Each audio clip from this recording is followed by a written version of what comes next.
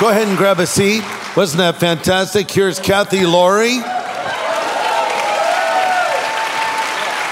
You sit here, Kathy. You sit there. Outside. Okay, and then good? That's good. Yeah, it's all good. Let's all be seated. Okay, so this is Brittany. I couldn't have done any of this without Kathy Laurie by my side. I've been just hanging on to his coattails for 50 years, and I'm not going to change that. So here's Brittany Laurie, our daughter-in-law, and Jonathan Laurie. So we just thought we'd reminisce a little bit and think back. And I remember one story when we were first starting. So, I started preaching when I was 19. I started pastoring at 20. So we'd moved in this little church up on the hill. And I had a friend named Eric, and he played piano, Eric Nelson.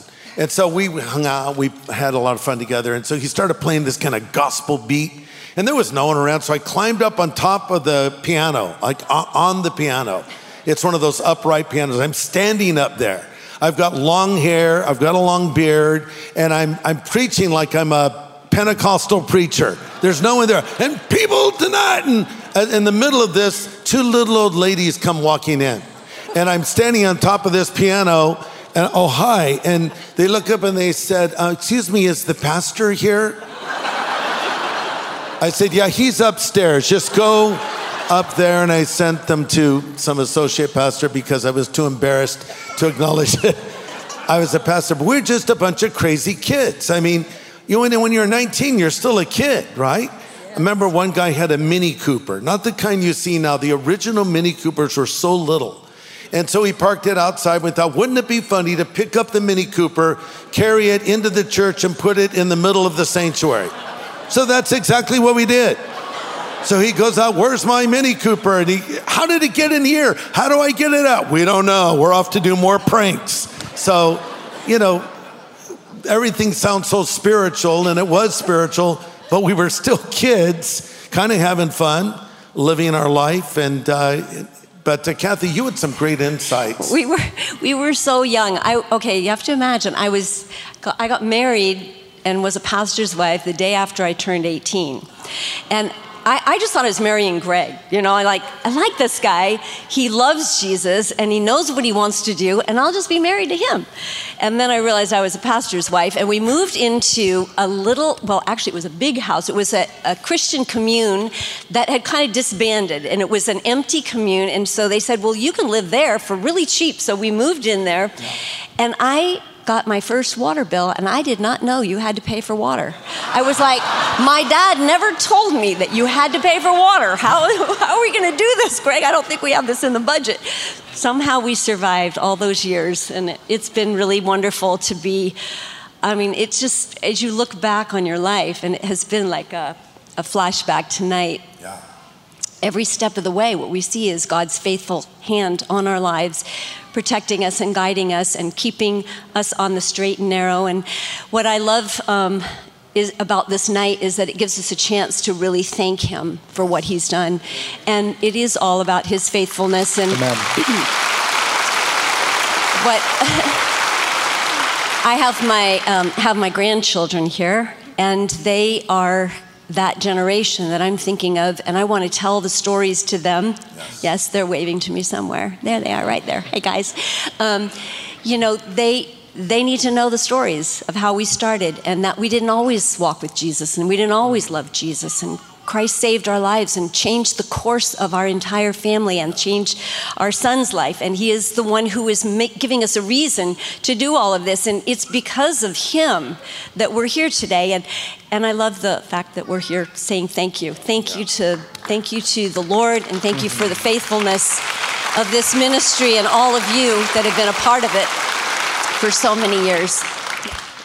One thing I remember growing up, I was born in 1986, so at this point Harvest was in full. We wouldn't use the word mega church necessarily, but it was a big church. So we were in the sanctuary, and so I came in and it was just this huge machine. And Dad, you were so well known, and everybody knew who I was, but I didn't know who any of you were. And you all knew my name and knew stories about me, like when I was scuba diving, like everybody's coming up to me after church today. Oh, so you were scared scuba diving? I'm like, yes, I was 8 or I was 10 years old.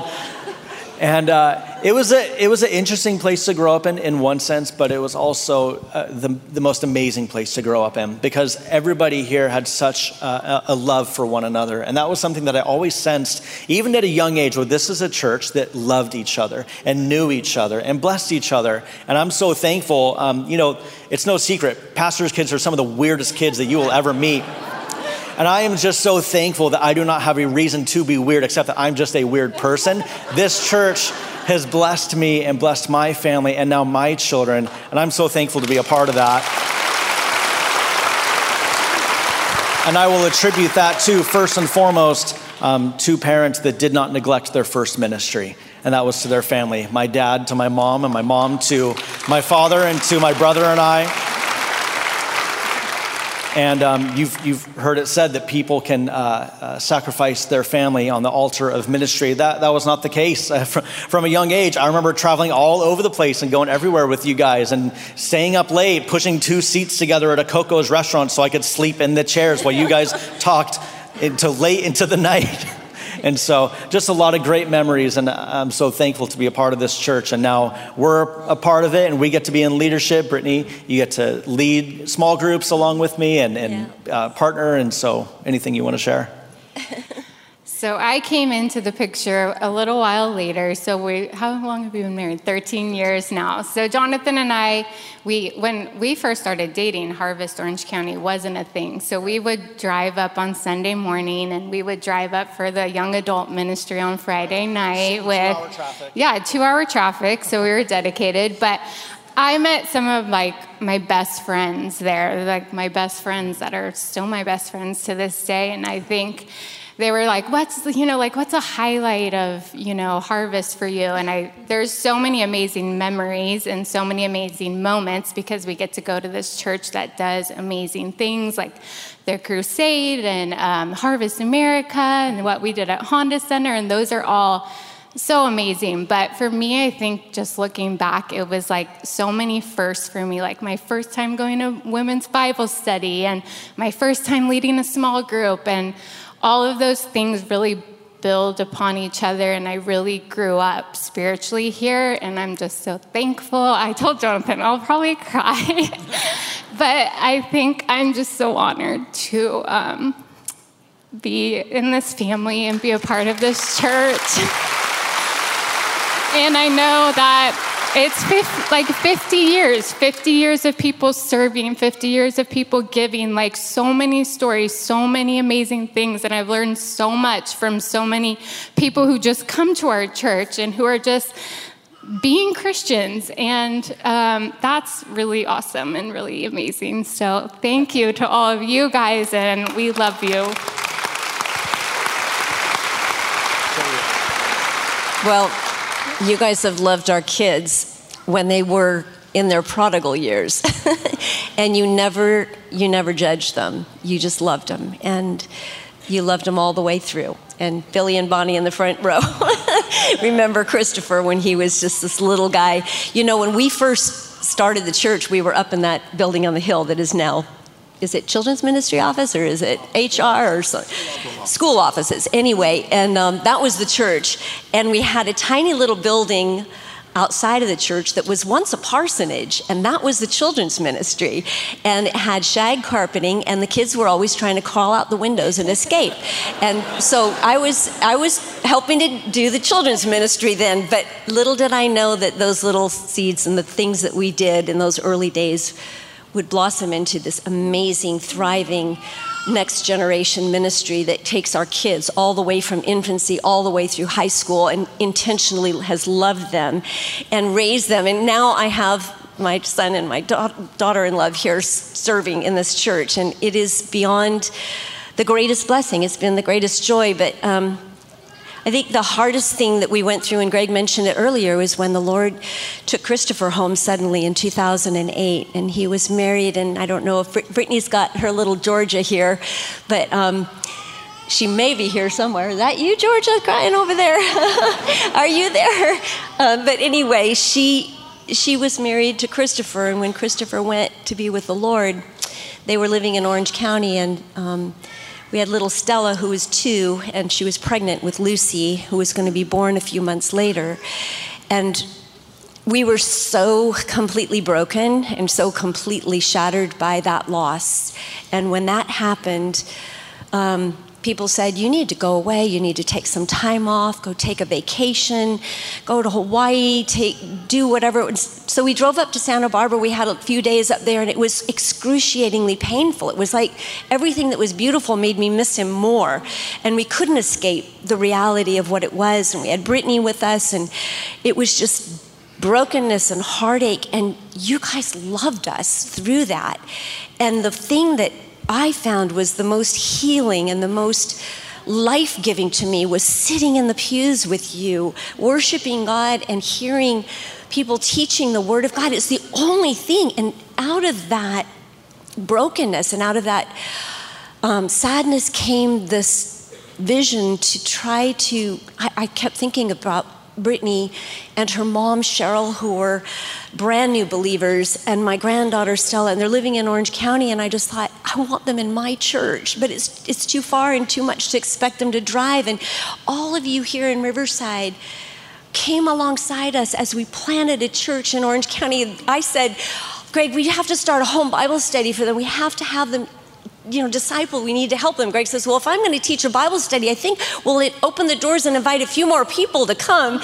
And out of that came the church in Orange County, and it really was because of my mother's heart wanting to disciple my daughter-in-law and my grandchildren. And Brittany has come, and so many of you here are visiting, drove up to Riverside from Orange County that are serving with me.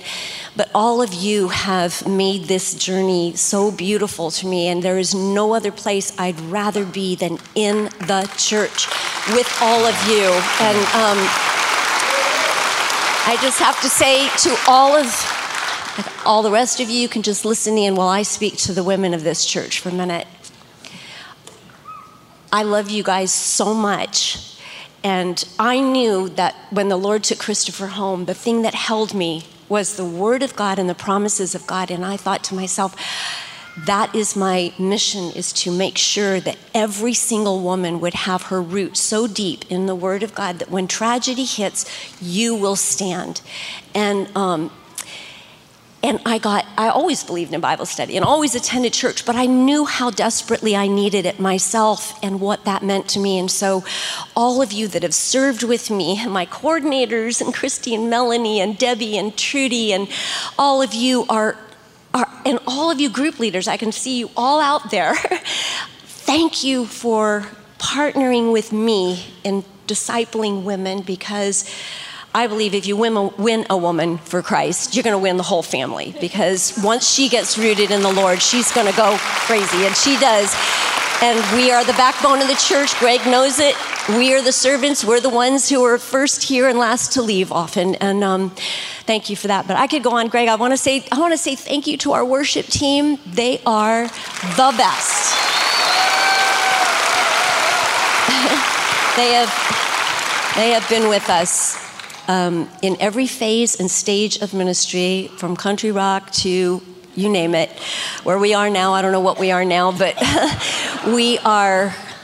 Hans Ives has led that team with such faithfulness and stability, and this is where lives are changed, and where disciples are made, and where ministries are birthed, and where the next generation of leaders are raised up and nurtured, and they've come through small groups and children's ministry and young adult ministry, and this is where God moves. He established one organization, and that was the church. Right.